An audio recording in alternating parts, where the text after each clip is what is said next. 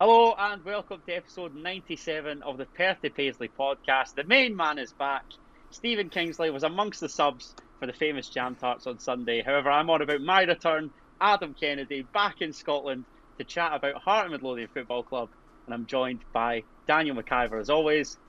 How are you, McIver? Did you have a nice birthday while I was away? Yes, it was good. Thank you very much. I've been here holding down the fort as you swan away, and now, yes, you're back. I've missed you. How was Canada? Oh, mate, I had an absolute blast, honestly. Do you know what? I was actually under false illusions. I landed back in Edinburgh on Thursday morning, the day of your birthday, and it was stunning weather. I was like, are we sure? Like, I had to go and check with the pilot. You're definitely certain we've landed in Edinburgh, yeah?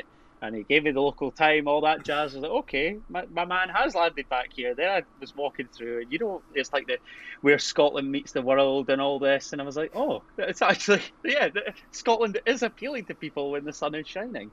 And that was up until probably full time on Sunday, where it was pissing rain as we were leaving Tiny, and it's been shite weather ever since. Yeah. So yeah, I've been semi-depressed, but for the most part, I'm coping with the jet lag. It also helps when we batter a useless Dundee United team. So all's well in my world, mate. What about you? Yeah, it's going good. Thankfully, didn't get too caught in the downpour that happened on Sunday. Managed to get the car. That's good. Just a wee bit drenched, not fully. It's all right, but yeah, it was made all the worth because of how good that game was, which apparently, as I said on Twitter, is now Scottish football law. Hearts versus Dundee United has to be a great game. Unbelievable. 5 goals already, 18 in the 4 last season. Tremendous. What a piece of action within the cinch. And speaking of the cinch, we are going to go around the grounds. I've been keeping my tabs on our wonderful league, and something that was wonderful was a fantastic win for the Well, Motherwell. Hamel ball in full flow, kicking off Stevie Hamill's dugout debut as the permanent Motherwell manager with a 3-2 win over Aberdeen at Pittodrie. You absolutely love to see it. Hibs were minutes away from grabbing another famous one-each win, but needless to say, Iobelai put a stop to that.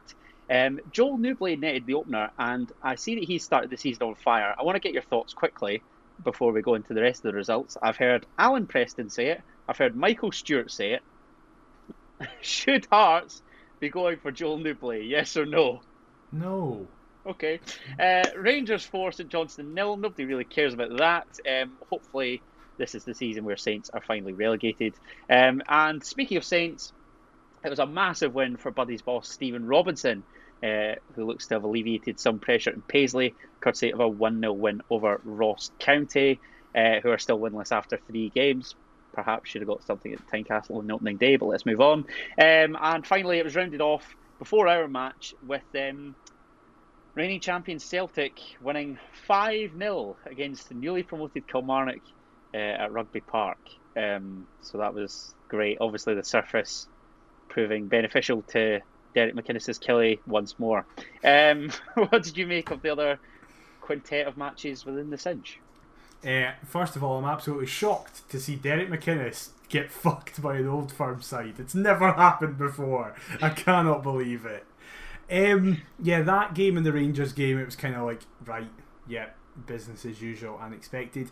The other games, though, were very interesting. I do not understand how Ross County do not have a point on the board, because in all 3 games they've been in it until like the last minute. Even the 3-1 game against Celtic, it was like the 80th minute, it was still 1-1. Yeah, and they played really well in spells there. They played really well in spells against us. They played really well for most of the game against St Mirren. And Malcolm Mackay will be sat like, how are we bottom with no points? Like, what? I'm convinced that's 2 seasons in a row now where they've been shafted off the fixture computer as well. Yeah. They seem to face like top teams early doors.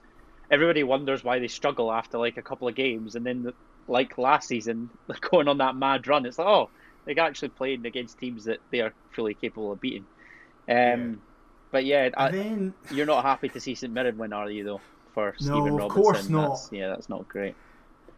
They just seem to not be playing well, but getting like spawny players getting results. Like that Richard Tate goal is obviously what a incredible. strike, by the way. Like, fair play to him.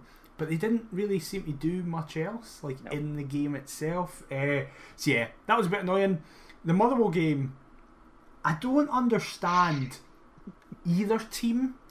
Motherwell and Aberdeen for me are the two most confusing teams, but for really different reasons. Motherwell obviously because this is, as you said, Hamel ball is now in full effect, because it's like, well, what can this squad do?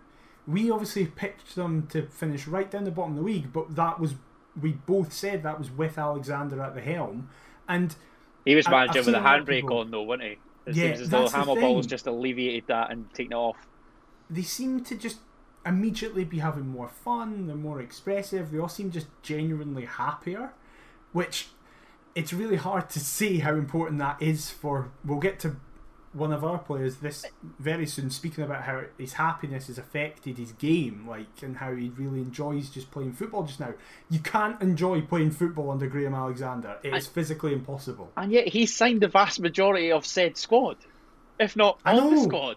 Yeah, it makes no sense. That's what I mean. And then on the flip side, I have no idea what's happening at Aberdeen.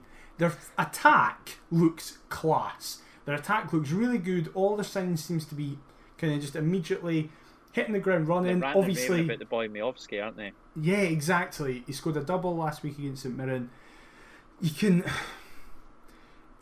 How much can you read into that St Mirren game when they go down to 10 men so early on? But regardless, it'll do him the world of good getting that confidence early doors. But then their defence just seem to be at 6s and 7s still. Johnny Hayes seems to be really good out of nowhere. Like, Johnny Hayes just seems to have been like, I'm just going to be 5 years younger again.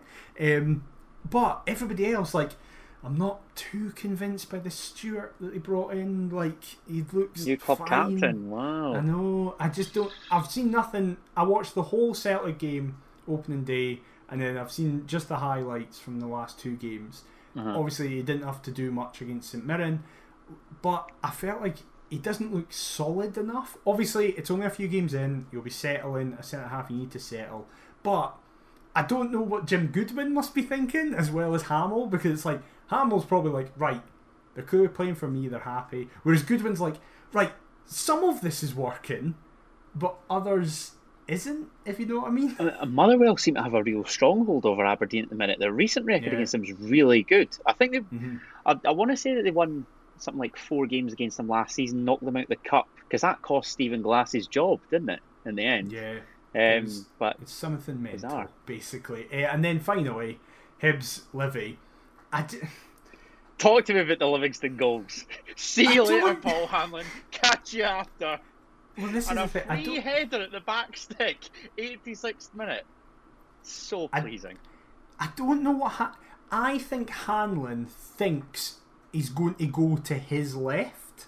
I think Hanlon thinks, right, nobody's going to cut to my left, but then very quickly realises, he's just not going to change direction. He's just going to keep running straight. Slips upon to change it. Yeah, he's tried to... I don't know what he's doing. For me, the worst one is the second. Like, I know Obalai's a big guy, so even if you're going to put someone on him, he's probably going to win in the air. But at least don't. The solution to that is not just don't put anybody on him. Like, it's great to see Hibs get a taste of their own medicine as well. Like the late winner at Perth, obviously the late leveler in the derby, and finally, like that's one that's gone against them, and it's great to see. Also, I don't know how to feel about their new signings yet. Boyle's obviously Boyle, but he doesn't. I don't know if he counts as because he's already bedded in because he was there for so long. Like, we know what he's capable of as well. I've been impressed so far with Eli Yuan. I think he looks good, and I think the more he'll play, the more goals he's going to score. On the flip side, Tavares had a nightmare in that first half. I know it's. And it is a shame because he's never really played men's football. Same with Noah Kenna. Like, I know that they've Aidan McGeady's had a great start to his Hibs career as well. Exactly. I don't know what to make of them either. I don't know what to make of a lot of sides again this season. And I've seen some hearts. Obviously, the league table ended at the weekend with Celtic and Rangers first and second, and us in third, similar to what obviously most of the table was last season. And I saw a lot of people from not just Hearts fans, a lot of other clubs say, right, that's that top 3 done already. I disagree with it purely because obviously I disagree with it in terms of we're 3 games in, but I disagree with it in terms of we've not started Europe yet. This is our first week of doing it, and everybody's still just in the process of clicking. Our squad hasn't had a massive overhaul. We've just added a couple of people here and there. This is sort of why I not prioritise. This is why I sort of thought that Celtic would win the league over Rangers, because they've got that little bit continuity. Like the money that they've spent was on the 2 loanees, Carter Vickers and Jota, obviously from last season. All they've really brought in is the Argentinian left back, who's barely kicked the ball because Greg Taylor's been excellent. So that continuity, I think, can't be underestimated. The same goes for us. I wanted to ask you briefly, because you were sort of touching and you'd alluded to it there. I heard somebody speak recently, and I think it might be Mark Guidi on the Go Radio football show, and he was harping back to the gap between the top 2 and the rest. He likened this potential season coming forward to Dick Advocaat's Rangers and Martin O'Neill's Celtic, and then the rest. Do you get the impression like they're talking about, you know, the fact that the Old Firm are probably going to have to reach over 100 points to win the league this year? Celtic, I think, finished on 91 points last season. Do you think that the potential champions will have to be Centurions in terms of points? But bear in mind, there's 114 to play for, so you're asking a lot. I don't know if this answers your question. I think this is the best Celtic and Rangers have been in my lifetime together, in terms of me being involved in Scottish football. Obviously, in our lifetime was Dick Advocaat's Rangers and Martin O'Neill's Celtic and stuff. In terms of sides that reached European finals and doing incredibly well domestically. We were wee then. Yeah, I wasn't really aware of them. It was just like when you're that wee, it's just your team. You're not paying attention to everybody else. From then, the age of me becoming involved in Scottish football generally, obviously Celtic and Rangers have always been a level above all of us. But I still can't remember a time where it just seems everybody for Rangers and Celtic is excellent. They're just regularly battering everybody. Again, competing on all fronts in Europe and stuff like that. And squads are stacked. I think there's going to be like a 25-point difference between them and the rest of the league by the end of the year.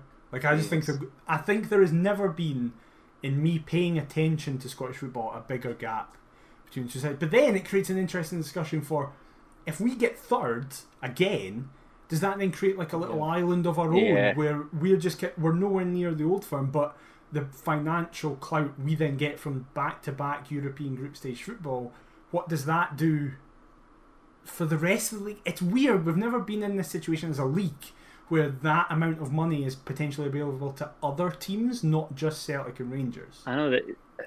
Mad what having a strong coefficient can do for you. I don't give a fuck about it though. I will say that I love Dundee United getting battered. So many folk were like, "I know this." No, that was funny. That was funny. Who cares? Motherwell get beat off Sligo was funny. And it's going to happen to us. We're going to get hidings. 100%. We reached that Europa group stage. Those top 1 teams. I reckon we could give Man United a hiding because they are absolutely gash. But anybody else, oh dear, that could be That could be a tough. Like either of the Rome teams, I think, are in there. Yeah. Arsenal. Oh dear. Oh god. Talking about like title races. How can theirs be over after 2 games? My goodness gracious it's me. It's not though. Of course it's not. Of course it is. No, it isn't. It's done. That is done. But speaking of done, I don't think so. A side that we saw get absolutely done, as you alluded to, was Dundee United.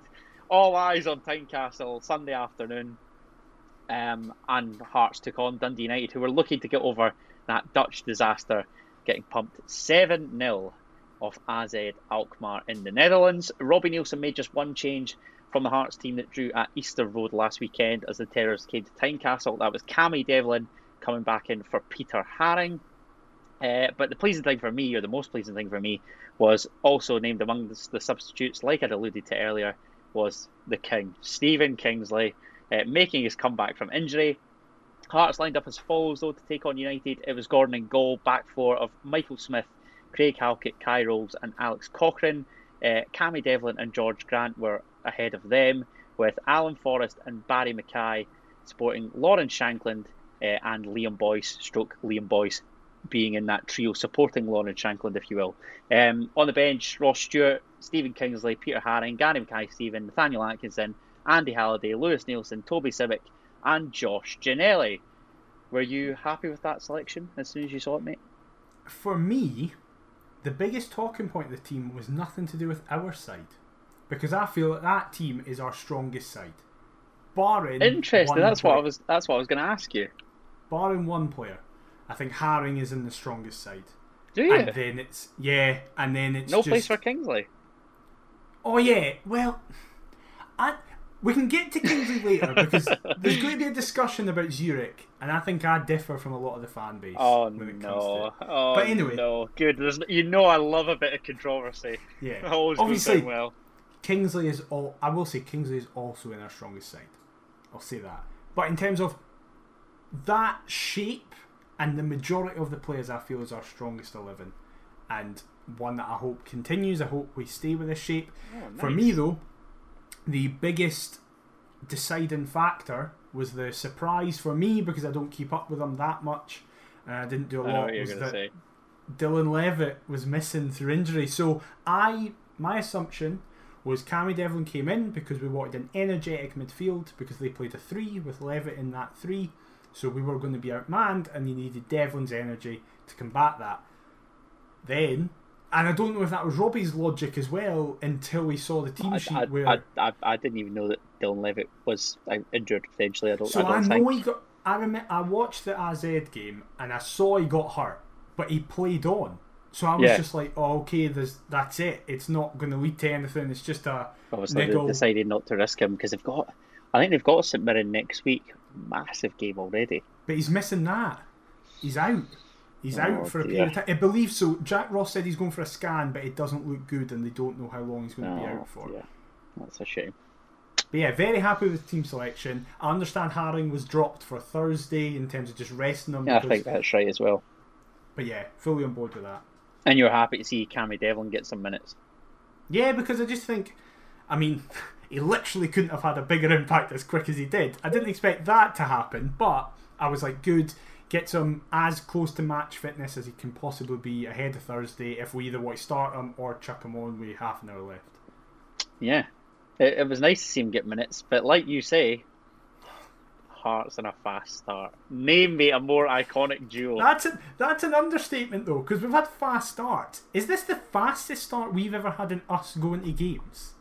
I was trying to think. Me and my dad were sitting thinking of this. I couldn't think of a faster start. In terms of actually being there, it's got to be up there, if not. Yeah. I don't know. Smith scored opening day against Dundee Championship season, but that was a minute and a half in. GMS scored last season. Was that a minute and a half in? Was that as quick as that? Yeah. Really? Yeah. No one was there. Obviously, it was COVID. No, I was thinking of other games where nobody was there. Did Ollie Lee not score a couple inside like 3 minutes? Yes, he did, but against East. I still don't think it was quick as 46 seconds. 42, I heard. 42, sorry, 42. Yeah. Is that right? I don't know. But anyway, you know me. Honestly, I just love when we get off to such a great start. Honest to God, my morale just goes tenfold. It's great. Love it. And if we talk about the goal, I mean, United kick off. This is the mental thing. Nobody seems to be talking about the fact they kick off, and before you know it, less than a minute, and the ball's in the back of their own net. Alan Forrest and Liam Boyce are the ones beginning to move down the right, and eventually it's Cammy Devlin that picks up on the flank, drills a lovely ball into the box, and there he is, our number 9, Lauren Shankland, to stab home against his former club, adding to United's misery early doors. Great goal, McIver. Well, this is the thing. I was saying this to Adam before we started recording. This season, I'm fully going in on stats. I love a stat. I've been trying to not do it as much in the show because I know it can be boring for some people. No. Now, this season, you can all be bored to tears. Because this game is really interesting from a stat point of view, and Shankland is one of the most interesting people. Because, first of all, the goal itself is a great passing move. You see Shankland just point exactly where he wants it from Devlin, near post, so he can just run on and guide it in. Really nice finish. Shankland, he's played 3 competitive games for us, obviously, and scored 2 goals. It's been an incredible start for him. What's interesting that I found out, and then I spoke to the Maroon Report about this to get confirmation, because I didn't just want to say it and then be like, no, actually the stats don't prove that. My feeling on Shankland is that he's barely been getting chances. In terms of, we've not been creating a lot of chances for him, but whenever he gets a chance, he tends to either score or at least put it on target. So my thought was, he must be massively outperforming his XG, because his XG must be really low because he's barely getting chances, and it was right. So he's currently got 2 goals and 3, which puts his is obviously 2.28 or something like that. His XG is only 1. He has an XG of 1, so he's currently doubling his XG, and you can view that as both a positive and a negative. You can view it as a negative and going, eventually he's not going to be doubling his XG, and we need to start creating chances for him a bit more so he can actually maintain this goal scoring effort. But on the flip side, you can view it positively and going, despite barely getting chances, he's still scoring regularly. He's had 7 shots this season for us competitively, and 6 have been on target. The only one off target was from 30 yards against Ross County, and it just went past the post. So even when he's not getting chances, he's still creating everything that he does get. So what you're effectively telling me is, say Hearts play a good 45, 50 games, and he's given 1 great chance within that, we should be expecting 100 goals. Yes, that's exactly what I'm saying. That is exactly what I'm saying. If he doesn't hit 100 this season, he's failed and we should sell him. It's an embarrassment. Oh, what a player. I'm so impressed with him. I'm so impressed with him. Because I thought... Music to my ears, mate. I've always been a fan. This might be ignorance on my part. I just assumed from everything I'd heard and the little I'd seen was that he was just strictly a penalty box striker. Like, that was it. I just thought that was it. When you watch his collection of goals for Ayr United, like, some of them are ridiculous. Like, he's got no right to score some of them. Not even that. Obviously, the big stumbling block for him at Aberdeen was his fitness and his conditioning and stuff like that. So for me, I had it in my head that he was going to be like a Rudy, where he doesn't really run about and just kind of stays in the one area, but he'll do something when he gets it. However, even just in that game, he had 80% duels won, 90% passing accuracy. His heat map, the central point of it was in the number 10 role. He wasn't even up in the box. It was his link-up play's been great. I've been so impressed with him. I can't speak highly enough of him. It's funny what you said about the sort of likenings to Rudy, though, because I think when he was at Ayr, they were initially part-time before they sort of made that transition. So when he signed for Ayr, I believe he became a PT, and so got himself in a right good nick, and then obviously having been part-time, exactly, it's just extra training. He was training like a full-time footballer. Wow. And now he's full-time and banging them in for the Jambos. So long may that continue. I mean, who would have foreseen that coming? I'll remain tight-lipped. But yeah, an electric start. Could have had a couple within the first 10 minutes, actually. There was a chance where Kai Rowles kept a corner alive after Liam Boyce had headed one wayward. That was from a George Grant delivery. And Halkett eventually heads towards goal, but Birgiti palms. George Grant somehow finds himself back in and amongst the action, having taken the corner, and very nearly slides home, but it wasn't to be. There was a Barry Mackay drive where Charlie Mulgrew gives a slack pass away, and Mackay just runs and runs and runs and runs, and he's got no real support. Eventually tests with the left foot, but Birgiti palms away yet again. You had Alan Forrest trying his luck, Cammy Devlin shooting straight at his compatriot. But afterwards, I don't know whether it's a complacency creeping in or whether we just feel as though United are a decent side. We allow them back into the game. What were your thoughts with kind of the supposed negativity stroke sitting back after being 1-0 up? What did you make of it? Because for the most part, I thought we were in control first half, but toward the latter end of the first half, it did seem as though United were going to be creeping back into the game, and that says my ticker loopy. This will sound like, with the benefit of hindsight, of course you're saying that. I never felt they were coming back into the game personally. At halftime I tweeted, I'll take that. I get what people are saying, and one of those people is Robbie Nielsen. Robbie Nielsen said for 60 seconds we were great, and then for 44 minutes we were very poor. That's what he said. As I said on Twitter, I think that's great that he has that, and that's his standards. I do feel he's been slightly harsh, ever so slightly harsh, because whilst, yes, after the first 10 minutes, for the remaining 35, we weren't creating as many chances, we weren't getting the balls out wide and hitting Shanko and hitting Boyce. I still felt we were really comfortable with the ball. Halkett and Rowles spent most of the time basically on the halfway line, just passing it across the back line. Yes, there were a few chances. I do not understand allowing Ryan Edwards long-range shots. I don't get it. I was going to get into that. I mean, we saw that last season, albeit it took a nick off Kingsley, but I don't know. It's still what he's known for. No, exactly, and he loves a pop, my Twitter mate. But yeah, that was one of only 2 real chances that I had for United in that first half. The second of which arrives, I think it's 5 minutes before the interval. And it actually sees 2 former Jambos linking up, both of whom played under Robbie Neilson at Hearts. As Liam Smith's freed down the right, looks to centre for Tony Watt, who diverts it wide. But other than that, United didn't really carve out a lot. And to be honest, you could probably say the same about their second half performance. I think what it really showcased is how crucial Dylan Levitt is to their entire game plan. Oh, wonderful footballer. Like,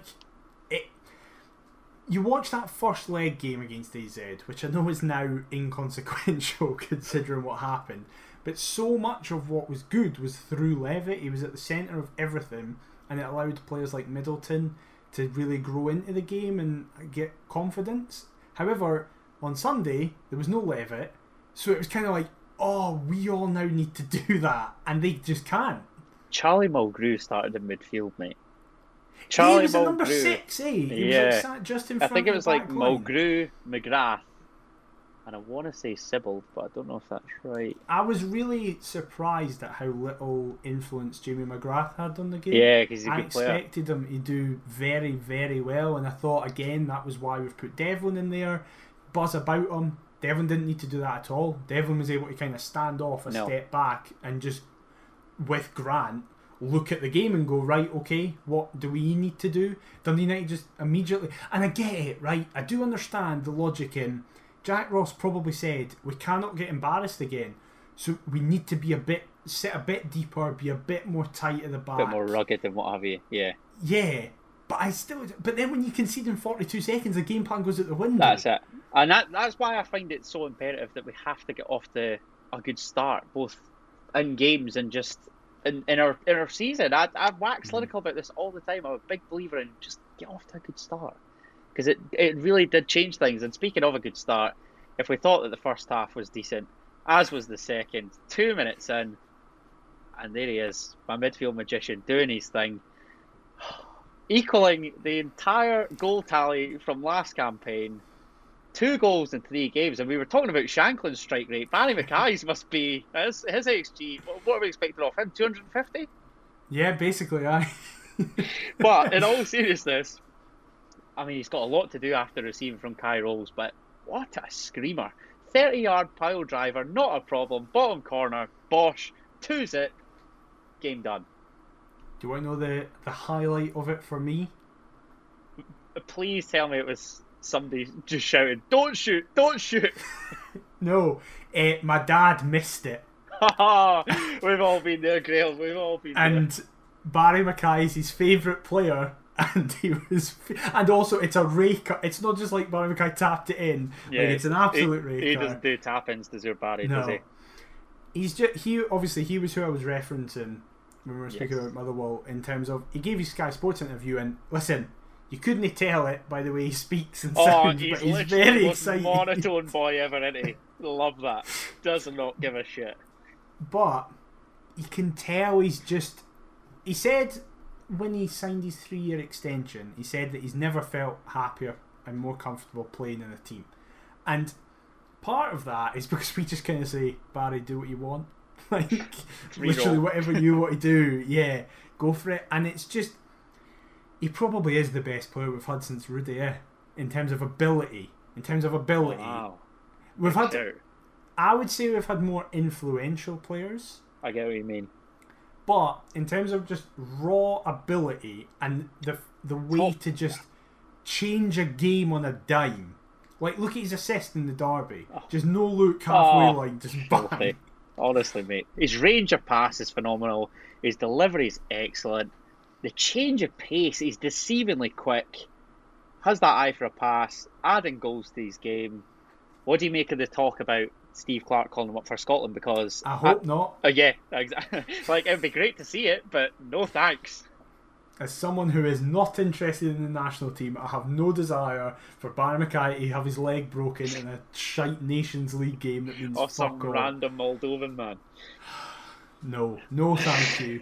I understand that he will want it, but selfishly, no, Barry, stay with us. No, because even then, you see a couple of Rangers fans that are just, I don't know, like desperate slags wanting him back, and no, move on! You've got Ryan Kent and Tillman. Go away. Allow us to have roll him. Up. Look at the bench. Exactly. Just after there with Mark Hoover, 2 become 3. No. You've missed. You've missed my personal highlight of the game. Which was? And this is now when we can speak about my man of the match, Kai Rowles. Okay. Because the floor is yours.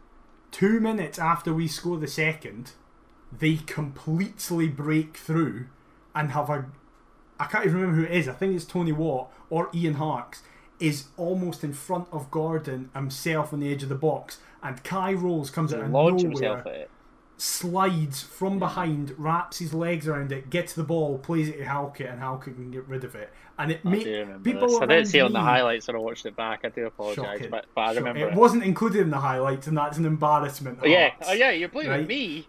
Fix up, Hearts. Speaking about stats, Jesus Christ! So Rowles got an assist, right? For Mackay. He got an assist for Mackay, right? That counts as an assist. If Cochrane's for Barry Mackay counts, it's an assist. They are, but they're not, are they? Yes, they are. I say this as somebody that works for a statistics website, but carry on. You do you. The club today tweeted out that Kai Rowles has had the most amount of interceptions in the league with 15. Who's second to that? Oh, it's also my favourite player, Alex Cochrane, with 12. See? I know what I'm talking about, right?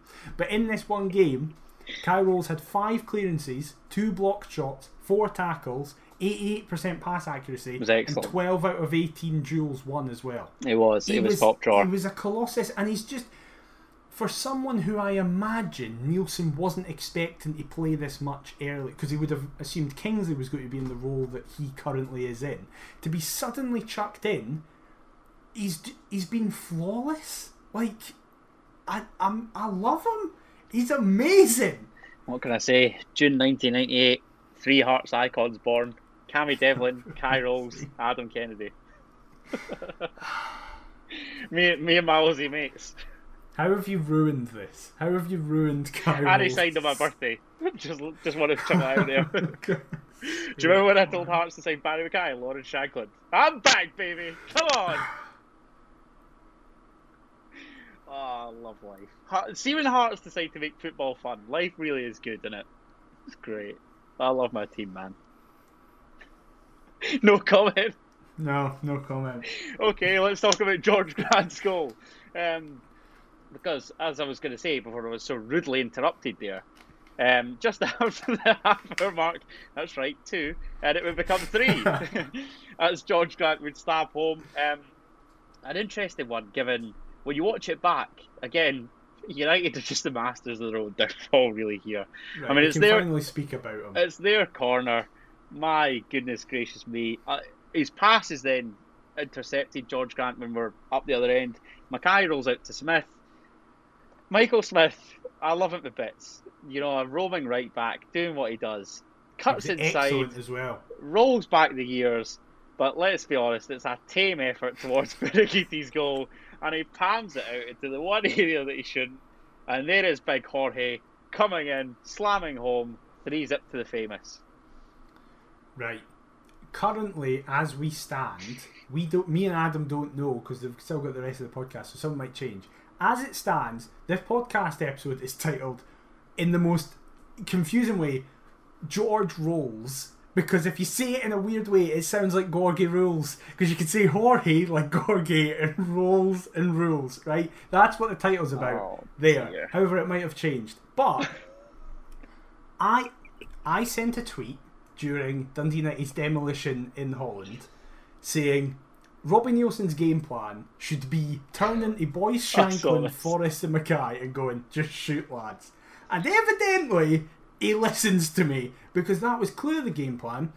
But in fairness, can I cut you off there? Sorry. We've said for a piece that Robbie listens to the podcast. Just come out and admit it, Robbie. There's nothing wrong with that. I don't know if it's Jig, if it's Gordy. Somebody listens to it, they're passing it on to the gaffer, and it's great that he's using our information. But sorry, McIver, carry on.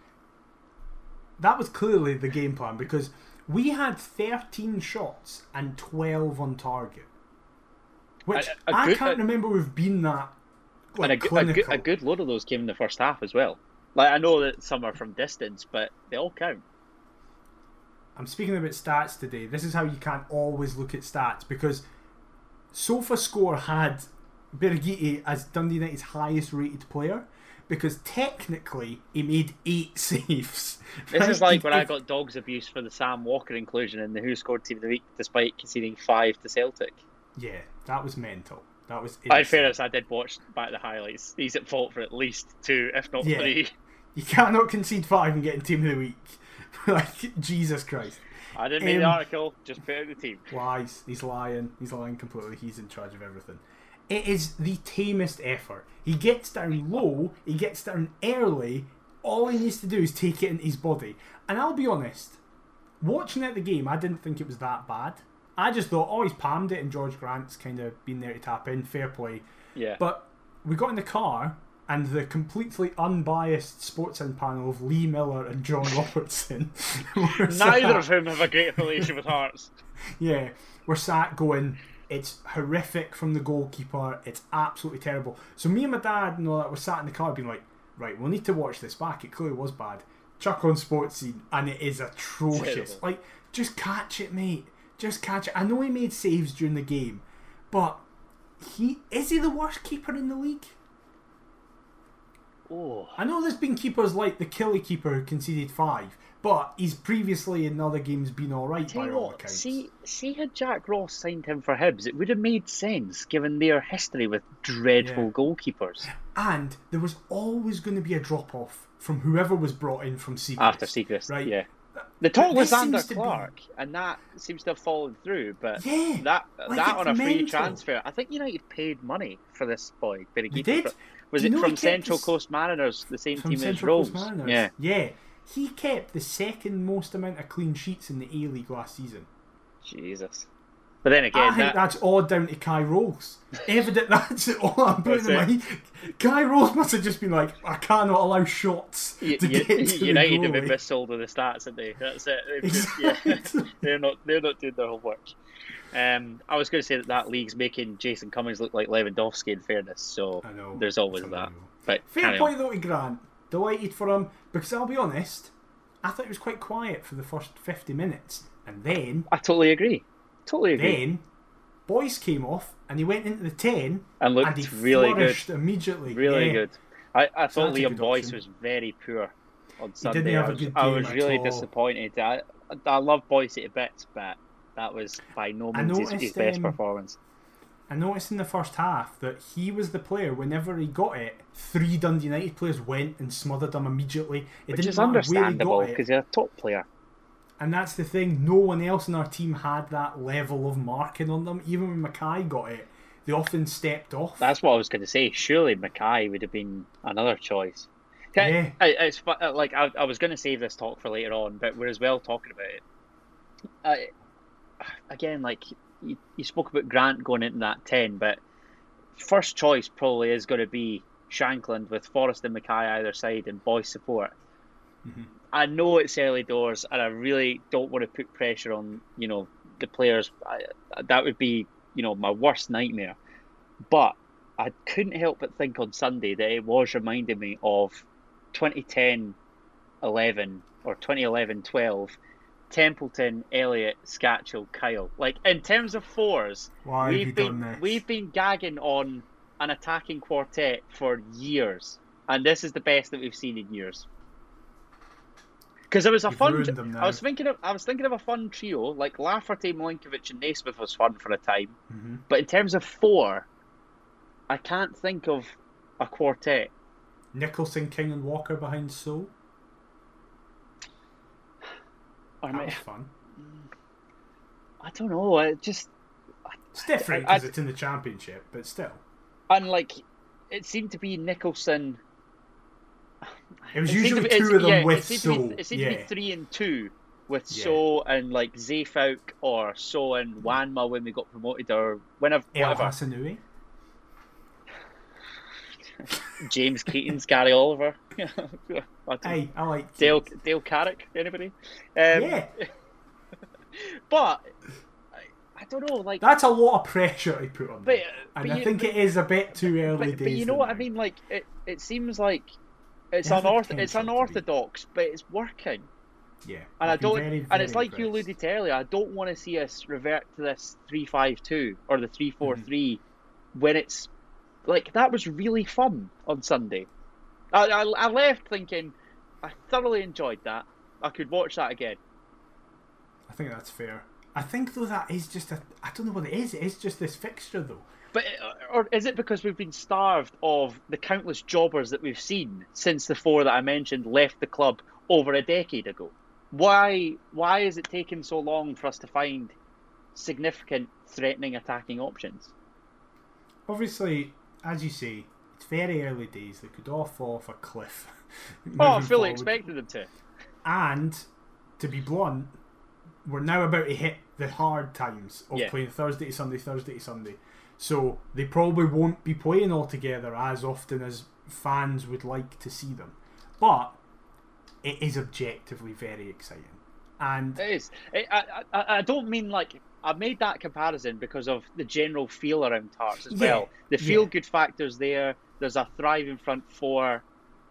I might be crazy. I might be chucking it out far too early. I definitely am chucking it out far too early. But I'm in a good place. I thoroughly enjoyed my afternoon. Hey, there's optimism at the club. And if you can't enjoy the optimism, what's the point? You've literally been listening to me moan for 90-plus episodes of this podcast. Let me have my moment, please. Exactly. But speaking of moments, we had an absolute disaster class. Let's just cut to the chase. United are handed a lifeline. Tony Watt rescues it on the left-hand side. Sends it inside for the Aussie left-back, Bezic? Yeah. Don't know him. He's adjudged to have been brought down by former Arab Gary Mackay-Steven. Simple yes or no. Is it a spot kick? I think I know the answer. Like, I was sat up the back at R and I was like, that looked really soft. I think it is. And then you watch it back. He kicks Gary Mackay-Steven's leg and falls over. VAR! Get it in now! I know it's coming soon. This is the worrying thing. I don't think it overturns that. Yes, it does. It does. Because I don't have any faith in these officials, man. I'm telling you, because there's another decision that we'll get onto very late on, which again, oh god, I've not missed this. The piss poor refereeing. Never a pen in a million years. However, Stephen Fletcher slides home. What a blast from the past. His first goal in Scottish football for 13 years. The 2nd of May 2009, Hibs lost 2-1 at home to Dundee United, and he was the High B's goal scorer. Yeah, he scored against the team that he's now just scored his first one for. Madness. I like wee things like that. Yeah, it's funny how football's trivial like that, but 13 years, couldn't believe that. Crazy. And speaking of former employers, Lon and Shanklin had a chance on the stretch, which, I mean, if we're looking for 100 goals, that was a great chance, but he's just too far from Andy Halliday's ball. However, the ridiculous decision that I'm talking about, I'm not going to complain, because Josh Ginnelly makes it 4 in 10 seconds from time, but he's offside. Lauren Shanklin. I don't think he is. Oh, he is, mate. Come on. I don't think he is. I've seen it back and I've seen it with lines. I've seen it like someone superimposed VAR lines. His right foot's offside. I think it's tight. I think it would probably would be given as offside, but I don't think it's as cut and dry as that penalty. No, probably not, but he's off. That penalty decision is an absolute disgrace. Yeah. I've seen it back a few times, and I can understand it being given as offside, but I can also see why it wouldn't. I can see why it wasn't given as offside in the moment. Yeah, because Gino's got that electric pace. I mean, I heard Robbo waxing lyrical. You mentioned Sports Sound about keeping Robbo made him Ginelli sound around. like Ronaldo. Yeah, it did. It really did. I wanted to get your thoughts because it's a great goal from Gino, and it does show what he's capable of from time to time, albeit our frustrations are voiced because we don't see it often enough. The rumour is that he's potentially off to Turkey. What do you make of it, McIver? Because again, like we said, Robbo did make him out to be Ronaldo. Josh Ginelli fucking hates clubs for Tayside. He's got a great record. St Johnstone in particular despises them. United. I swear he's scored 10 goals again for Hearts, and I think 6 of them have come against Tayside clubs. Oh, you have been doing your research. Yes, it's unbelievable. Allegedly, somebody clarified that. Allegedly, yeah. My view on Gino leaving is, I'm not fussed either way, but if he does leave, we need to replace him on top of existing signings that I also think we need. So I think we need another forward. Obviously, we're being linked with Lee. We don't know. We might be signing him on a pre-contract in January. Can I just say, it's killing me seeing Ellis Sims bagging for Sunderland. He's on fire. What do you think he's doing for me, mate? Oh no! Shout out to the Roker Report for getting me on, and I've been proven right so far. Him and Ross Stewart, goals. Yeah, what a couple of bagsmen. Yeah, still not doing great though, are they? As a club. You had to get that in there. Yeah. I still think we need another forward. If Gino goes, I think we then need 2. I think we need a like-for-like replacement for Gino centre forward. and a centre forward. Yeah. Okay. Great.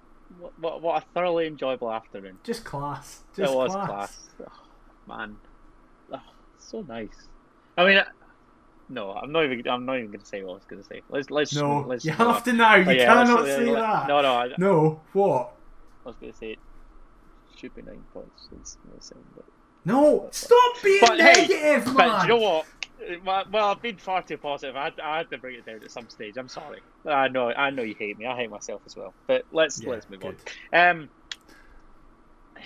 We are midway through August, and in late July 2016. Heart of Midlothian played Birkirkara in their last speaking about negativity, European match. Man.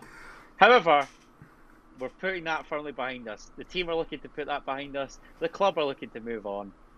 Hearts travel to Switzerland in midweek to take on reigning Swiss champions FC Zurich in St Gallen, 6 years on from our last outing in continental competition. Robbie Nielsen fled to England. We endured some dross like Ian Cathro, Daniel Stendel, Craig Levine again. Robbie's come back, and we're back aiming to be in the big time. Mate, I was 18 years of age. I'm now 24. That was a quarter of my life ago. How mad is that? See, I'm too old for it to be a quarter of my life. It's a wee bit less than that. But yeah, it's just... I cannot express how excited I am for this. It's all I've been thinking about. We're going to get battered, and I still can't wait. I'm genuinely spewing. Like, as much as I loved Canada, as much as I had a brilliant time, finances, man. I actually, it kills me. I'm literally going to be watching on Thursday. So envious of everybody that's there. Result dependent, of course, but fingers crossed. I just hope we all have a great time. I hope that we're able to stay in the tie, get them back to Tynecastle. This is it, the Europa League. That would be remarkable from where we've come from in particular. Yeah, it's just that the fact that today the Europa League account was tweeting photos of George Grant is still just the weirdest massive. Thing. It's so weird. It's so weird, but I'm so on board. You've done your research on Zurich, McIver, so I'm opening the floor. You can give us the lowdown, give us your Swiss spiel. That was tricky to say. Carry on. I watched 2 other games in full. I can't even remember who. I watched the first game of the season. No, I watched the domestic games. Because I don't think you can lead too much into their games against Linfield because it's very different to what they're going to be expecting against us. So I can't remember the team name, but whoever they played the first game of the season, and then I watched their game from the weekend on Sunday as we were playing their derby against FC Winterthur, where they drew 1-1. FC who, sorry? FC Winterthur. Right, okay. Don't know. Okay. Don't know. I don't know either. As everybody has made it very clear, they are massively underperforming across the board. So they've played 5, won none, drawn 2, including that derby result where they were expected to win, and lost 3. A lot of people have kind of been like, how has this happened, considering they were Swiss champions last season? They are the reigning Swiss champions.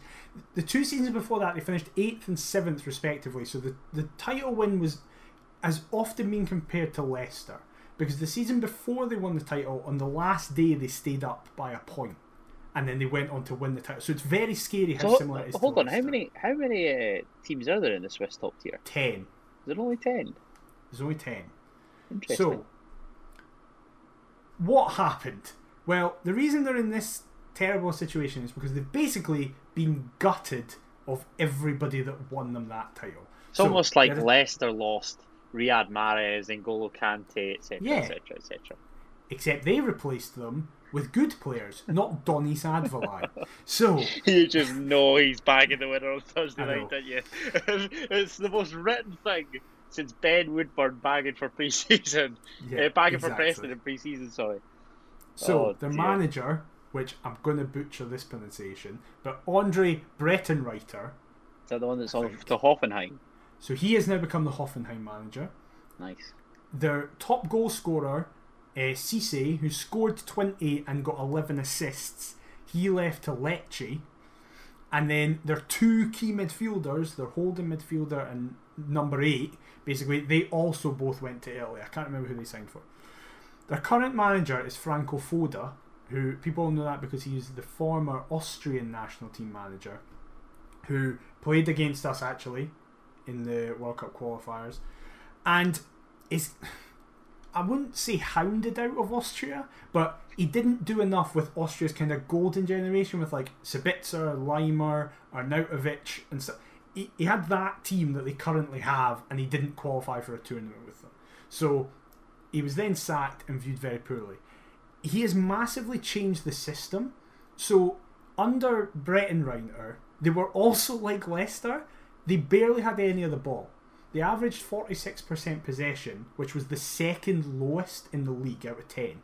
That's and mad. They would just play. They would just play on the counter all the time. They would be playing balls over to Cisse, who was incredibly fast and was running behind, very similar to Mahrez and Vardy in that system. And they also had the ball. They had their 2 midfielders just winning everything, breaking up play completely. Now, Foda's changed that. He's now went to a dominant model. So they mainly play in a 3-4-2-1 now. And they now, this season, it's obviously only 5 games, but they now have 54% average possession, which is 3rd in the league, just only behind Basel and Young Boys. So the 2 best teams in the league. Then, the team who are currently bottom with no wins have the 3rd most amount of possession. That is actually crazy. How it's flipped. The total reverse of what you'd think. Yeah. That's nuts. You might be thinking, what are they doing with the ball if they're not... Evidently nothing. If they've got so much of it. They've currently in 5 games, not including their games against Linfield, this is just purely domestically, they've played 5 games and scored 1 goal. However, they have an XG of 6.8. So, for people who don't understand XG, that means looking at their chances, they should have scored basically 7 goals in these opening 5 games. They've only scored 1. Oh, now, great. So they're saving them for Thursday night. That's marvellous. Yeah. Thanks. So, that's a positive and a negative for us. It's a negative because they're creating a lot of chances that they should be scoring. And eventually, you have to think they'll start taking them. But the positive for us is they are being unbelievably wasteful in front of goal, like insanely wasteful. Then on the flip side, they're outperforming their XG in the negative sense because their XG of being conceded against should only be 7. They should only have conceded 7 goals if you look at XG. They've actually conceded 11. So their defence got a goal difference of -10. Yeah, so they've got a much worse their defence should be better than it currently is, which again, you can say, well, that's a negative because eventually they're going to have a good performance together. But the negative is that currently they're not at all. Their chairman today came out and said that the form is making him sick to his stomach. Their captain came out and said that his squad lacks heart, desire and any intensity. There seems to just be in complete panic mode. However, for me personally, and this is a lot of these stats are also helped by Craig Fowler. Craig Fowler did a great article today as we're recording in the evening news, which a lot of these stats are from. As I said, I watched the 2 games, but I wanted to get the stats exactly right. The players that Fowler picked up on, and 2 of them I really picked up on watching the games. The best player they have is Adrian Guerrero, who some people, if you're fans of Spanish football, will know he came through the Valencia Academy and played a few times for Valencia. He's the Spanish left back. He's very good. He kind of plays like a wing back, even though, because obviously they play a 3-4. He's very much pushing forward, getting balls into the box, cutting in on his right foot and taking shots from far away. We'll really, really need to watch that. You imagine it'll be Forrest, Smith coming up against him. So doubling up potentially, yeah. Definitely. Their other fullback is also very good. Their strength is in their fullbacks. Again, I'll completely butcher this name. Nikola Borazenovic. Nicely done. Yep. Not as forward thinking as Guerrero. He doesn't get as forward, but he's a more creative player. He's good at link up. He's good at overlapping. Looks very good. Marciano is their number 10. One of the more experienced members of the squad. 31. Just a typical number 10, good with his feet, but he tends to shoot from long distance and it's not really working for him this season. Then the 2 younger players are Mirland Krejnu, who's their centre half. He tends to win the ball really high up. He tends to be incredibly forward. The 3 that they play is very similar when we play a 3 where their centre halves are basically on the halfway line, so they just constantly win the ball. So it could give us an opportunity for breakaways with Forrest, Mackay, hopefully. And then finally, the guy that they're kind of pinning all their hopes on for the future is this young Italian striker who's 18, Wilfred Gnotto. He's not scored yet, but they have incredibly high hopes for him. I don't know if he'll play a lot against us because it is quite a big jump up. He is only 18. But that's great. He's going to burst onto the scene with a hat-trick against us. That's nice. Exactly. And finally, this is unironically, their shining light this season has been Donny Sadvolai. He's been the main man in the Linfield games, getting a few there, and did see that. It just seems to be a creative force for them. They seem to be getting the best out of him. Haring was asked about him in this past week's press conference because he used to play with him a long time ago and said, don't judge him on the month he was here. It was a totally tumultuous period. He is better than what he showed. We can't just be really, it's Donny Sadvolai, who cares? We need to be on it. So that's my research into Zurich. They've shown against Linfield that they can just sweep sides away. I would like to think we're a better quality side than Linfield. We're probably similar to the top end of the Swiss League. Not as good as Basel and Young Boys, but the teams finishing 3rd probably are who we are. They have been batting aside Zurich this season with no problems at all. So I cannot wait until we get beat 3-0 in St. Gallen. That answers my question for your score prediction. Nice. I don't know. I genuinely don't know what's going to happen.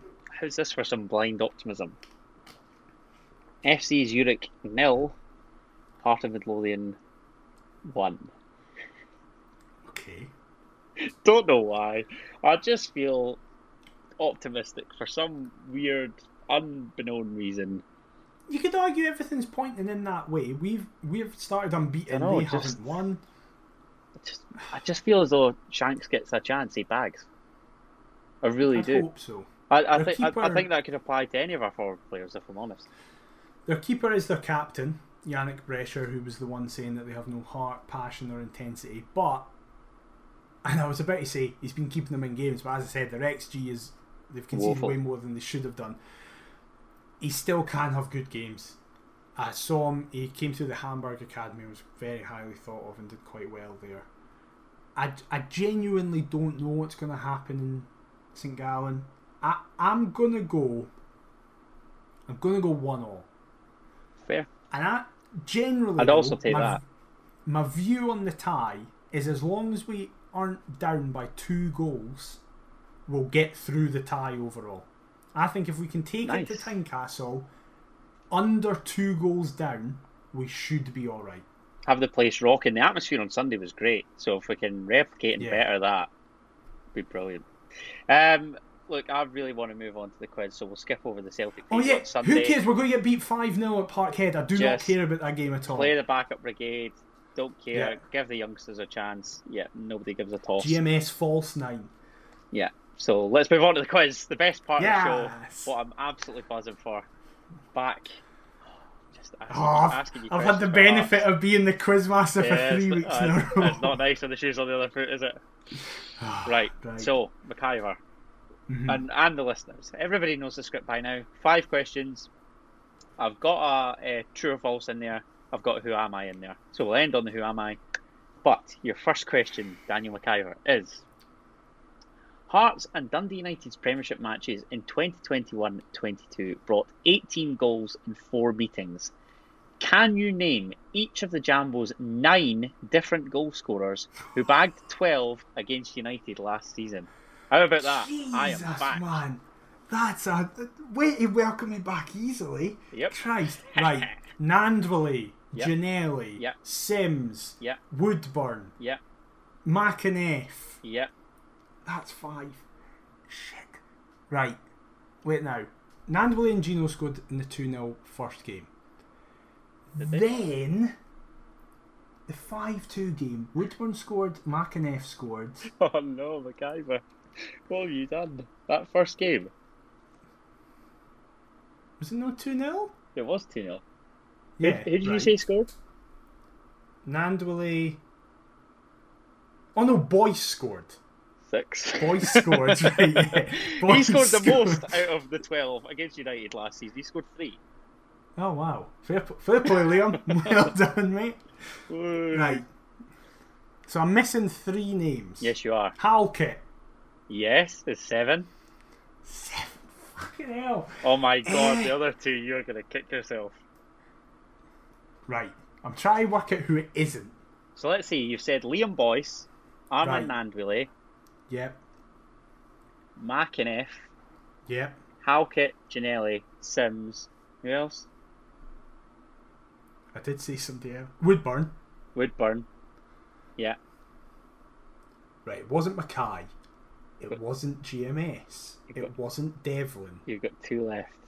It wasn't Suter. Or was it Suter? No, he scored against Aberdeen. I don't think Smith scored. Nope. Right, one of these is a risk because I think he actually scored against Motherwell, but I'm going to say him. Cochrane? Is correct. Yes, right, That's one more. 8, so you got 1 more. I'm not going to get this, and I'm going to be fucking raging that I got 8 out of 9. I don't think it's him, but I can't think of anybody else that it could be. Oh, he's going for it. Fair play. Go on then. So I'm going to say Haring. Who was it? Mate. Who was it? The 9 different goal scorers were Liam Boyce bagging 3, Ben Woodburn bagging 2, Armand Nandwilly, Alex Cochrane, Aaron McInnes, Craig Halkett, Josh Ginnelly, Ellis Sims, but you missed out Stephen Kingsley in the 5-2. Do you remember the header at the back stick? I'll be honest, I don't even remember that. That's alright. So, fair play. I'm glad I don't remember. Well. You did well. Yeah. I'm glad I don't remember. I'm glad I didn't go, oh, for God's sake, obviously. I genuinely don't remember that goal. Okay, well, let's move on. United headed to Tynecastle on Sunday looking to get over their nightmare in the Netherlands. But which game is the Jambos' record European defeat in a single match? See, I can't even remember. I got a row. I can say this now. I got a row last week speaking about the lack of European games that I can remember going to, when it turns out I've been to Hunters when I was really wee and can't remember any of them. This is a memorable one. Was it in? Can I get a clue? Was it in our lifetime? Yes. There's only one in my head, but I feel like we would have been beaten by more than that. But I can't think of another one. It's strictly in Europe. Yeah. Was it against Tottenham at home? It was against Tottenham at home. Well done. Yes. The other one I was gonna say was Dinamo Zagreb. Yeah. That was 4. I fell into Spurs that trap when I thought of the question, and then I had a wee look at the European records. I was like, oh shit, how did I forget about the Tottenham game? Yeah. So I thought you were going to take the same bait, but well done, you didn't. Yes.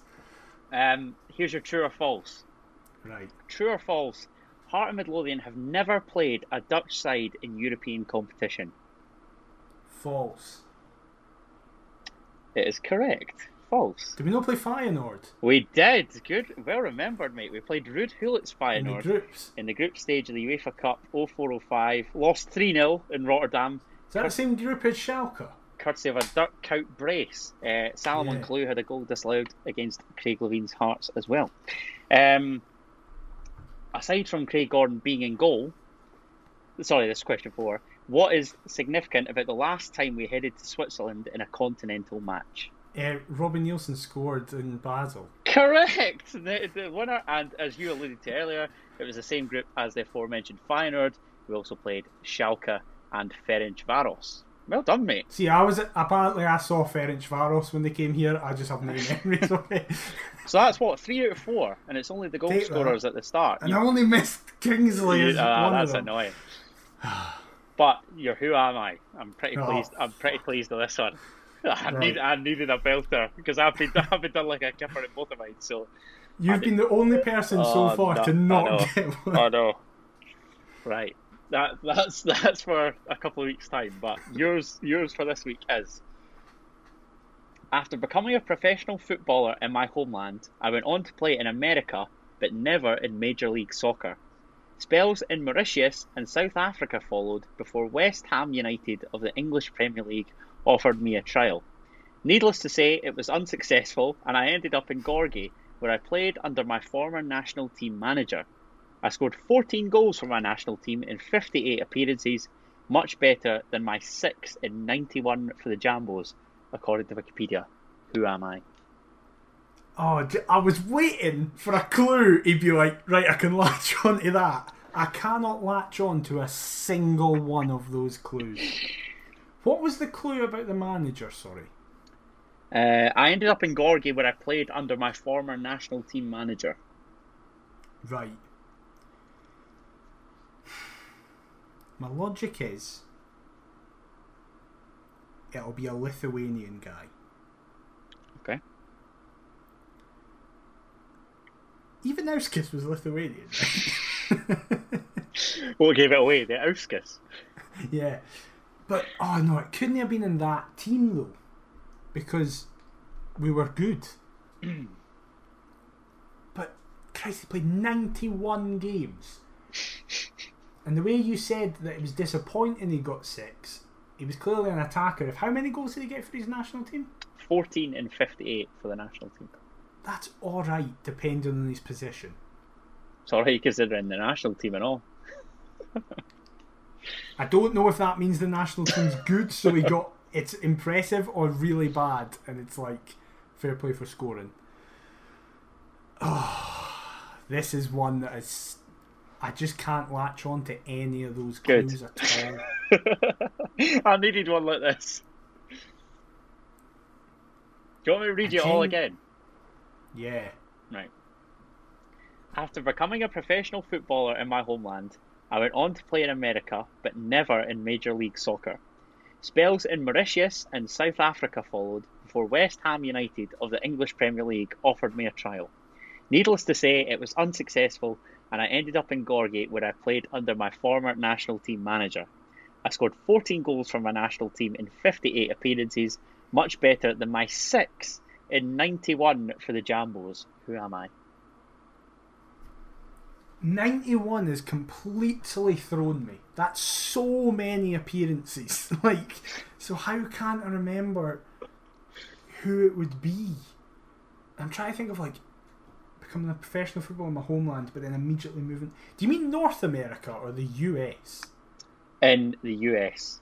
The US, and he didn't even make the MLS. Yeah. Do you want me to check the teams that he played for? Yeah, go for it. As if this'll help. So he plays for the Raleigh Capital Express. Oh, I've got it now. And Wilmington Hammerheads. Yes, that is an actual name. The problem is, I don't even have a name. Like, it's not even like I'm thinking of people. I don't even have a name that I could guess. The only name, and it makes no sense. The only name if you get it from this, I swear. The only name I have in my head is Wacky Madeo.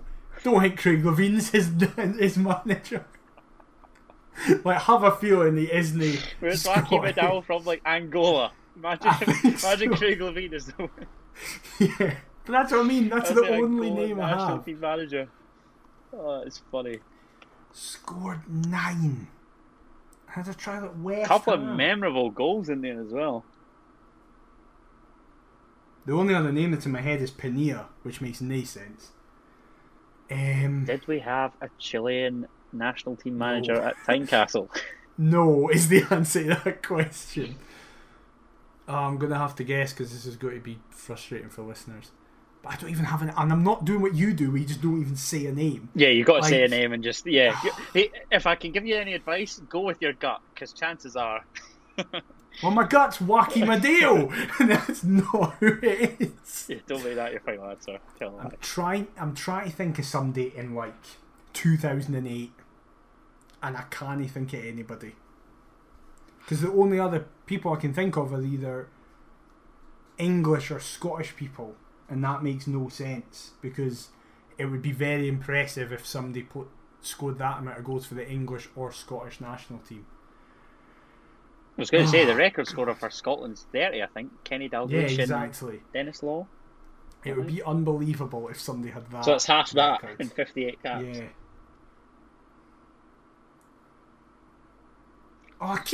Oh, you're really confusing me.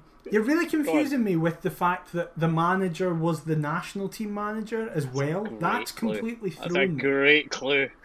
I'm trying to think of players who Shaba Laszlo had, but I can't remember what ethnicity Shaba Laszlo is.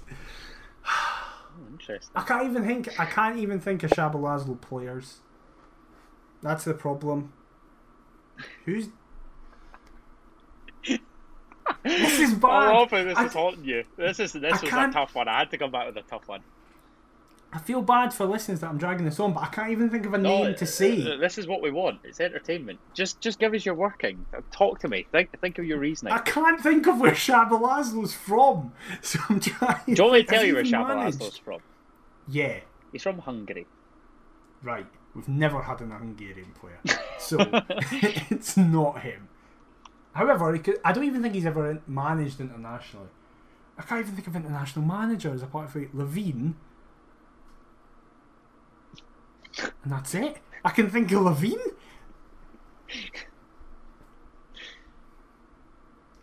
Oh my god. I am going to go with... Oh my god. Did you say he had the trial with West Ham before he came to us? Yes. Right. If you get this. I don't know why. I'm sticking with French people, even though I can't think of a single French man. Oh no, it wouldn't be the fucking France manager. Jesus. That would have been some coup if we got a former France manager. Didier Deschamps, Robbie's successor. Exactly. Zidane turns up. It's like, you have to play my son. I'm going to go... Nah. I can't think of anybody. I'm going to try and think of who scored barely any goals, but played a lot for us. I love him, even though this makes no sense, because we've never had this nationality manager, so I know it's wrong, but I just want to speak about him. I'm going Kevin McKenna, even though we've never had a Canadian manager. So you've come back from Canada. Let's get a Canadian mention in at the end. Is that your final answer? Yes, who was it? Needless to say, it's not Kevin McKenna. you were on the right lines with Shaba Laszlo. Because if I read the teams that Shaba Laszlo's managed, he managed Ferencváros from 2004 to 5. He then managed FC Sopron, a Hungarian team, never heard of them. He then became McIver, the Uganda national team manager, 2006 to 2008. Before he took the Hearts job in 2008 to 10. I can't even think of any Ugandans that we've ever had. So that's you ruled out. Yeah, no idea. The correct answer, my friend. Oh, is it Larry King? No, Larry he's King was Ghanaian. from Ghanaian, yeah. The correct answer is Mr. Gunfingers himself in this very top, David Abua. I would never have got that because I didn't know any of those clues fit him. Had to come back with a belter, mate. I could have been here for that. 10 years. I could have been here for 10 years. Like Abua didn't even come into my head at all. When I was ever. It popped into my head the other week, and I was like, "Oh, he'd be a good Who Am I?" I had a little look on his Wikipedia, as I say, to get the majority of this information. Let's just have a little reading session. So he found life in the SPFL difficult in his first 2 seasons, although he did see an improvement in his form when Jim Jeffries replaced his former national manager Shaba Laszlo. In the absence of a target man, Abua was often played in the unfamiliar role of striker. Abua scored the winner in an Edinburgh derby at Easter Road, home of arch rivals Hibernian. He was sent off at Hearts' home match against Celtic on the 11th of May 2011 at an eventual 3-0 loss. And he scored the opening goal of the 2011-12 SPL season against Rangers at Ibrox with a header from a corner. Abua was told in April 2012 that his contract with Hearts would not be extended. Then it has nothing, and later says, on the 25th of March 2015, Abua retired from football. However, he subsequently trained with Kampala club Kampala Capital City Authority FC to keep up his fitness. So we were supposedly his last club. He's since moved into coaching, and he's the assistant manager at Maroons FC, and has held that position since 2018, 6 years after ending his playing career. There you are. We were his last club. Sad to see. What is Shaba Laszlo doing managing Uganda? Shaba's just a weird guy, though, isn't he? Like that. He is. Like I think he's managed Lithuania. So yeah, after us it was Charleroi in Belgium, then Lithuania, MTK Budapest, Dunajska Streda, Slovakia. Then he moved to Dundee United, Sepsi OSK in Romania, and Chennaiyin Football Club in India. There you go. Pointless information to take up the rest of the podcast, drag it out over an hour as we do, and yeah, we're way over an hour here. This is a bumper episode with you coming back. Well, that's good. I mean, I wanted, a big episode. Kingsley's back. I'm back. We're similar levels. We're heading to Europe. Family. Yeah, man. This is great. Life's good again.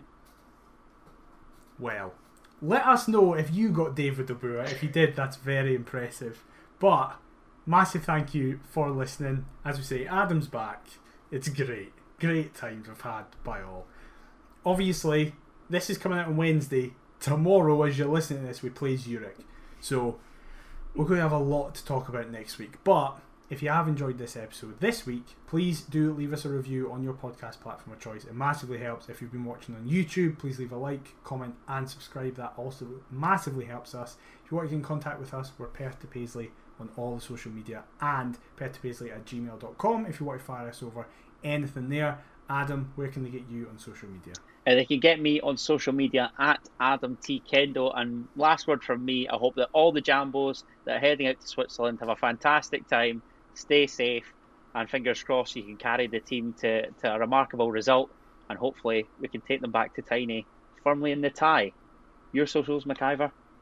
Very well said. I am at DMcIver22. We'll be back next week to cover the first leg of the Zurich game, the inevitable battering at Celtic Park, and then preview the second leg and all other stuff. But until then, we'll see you next time.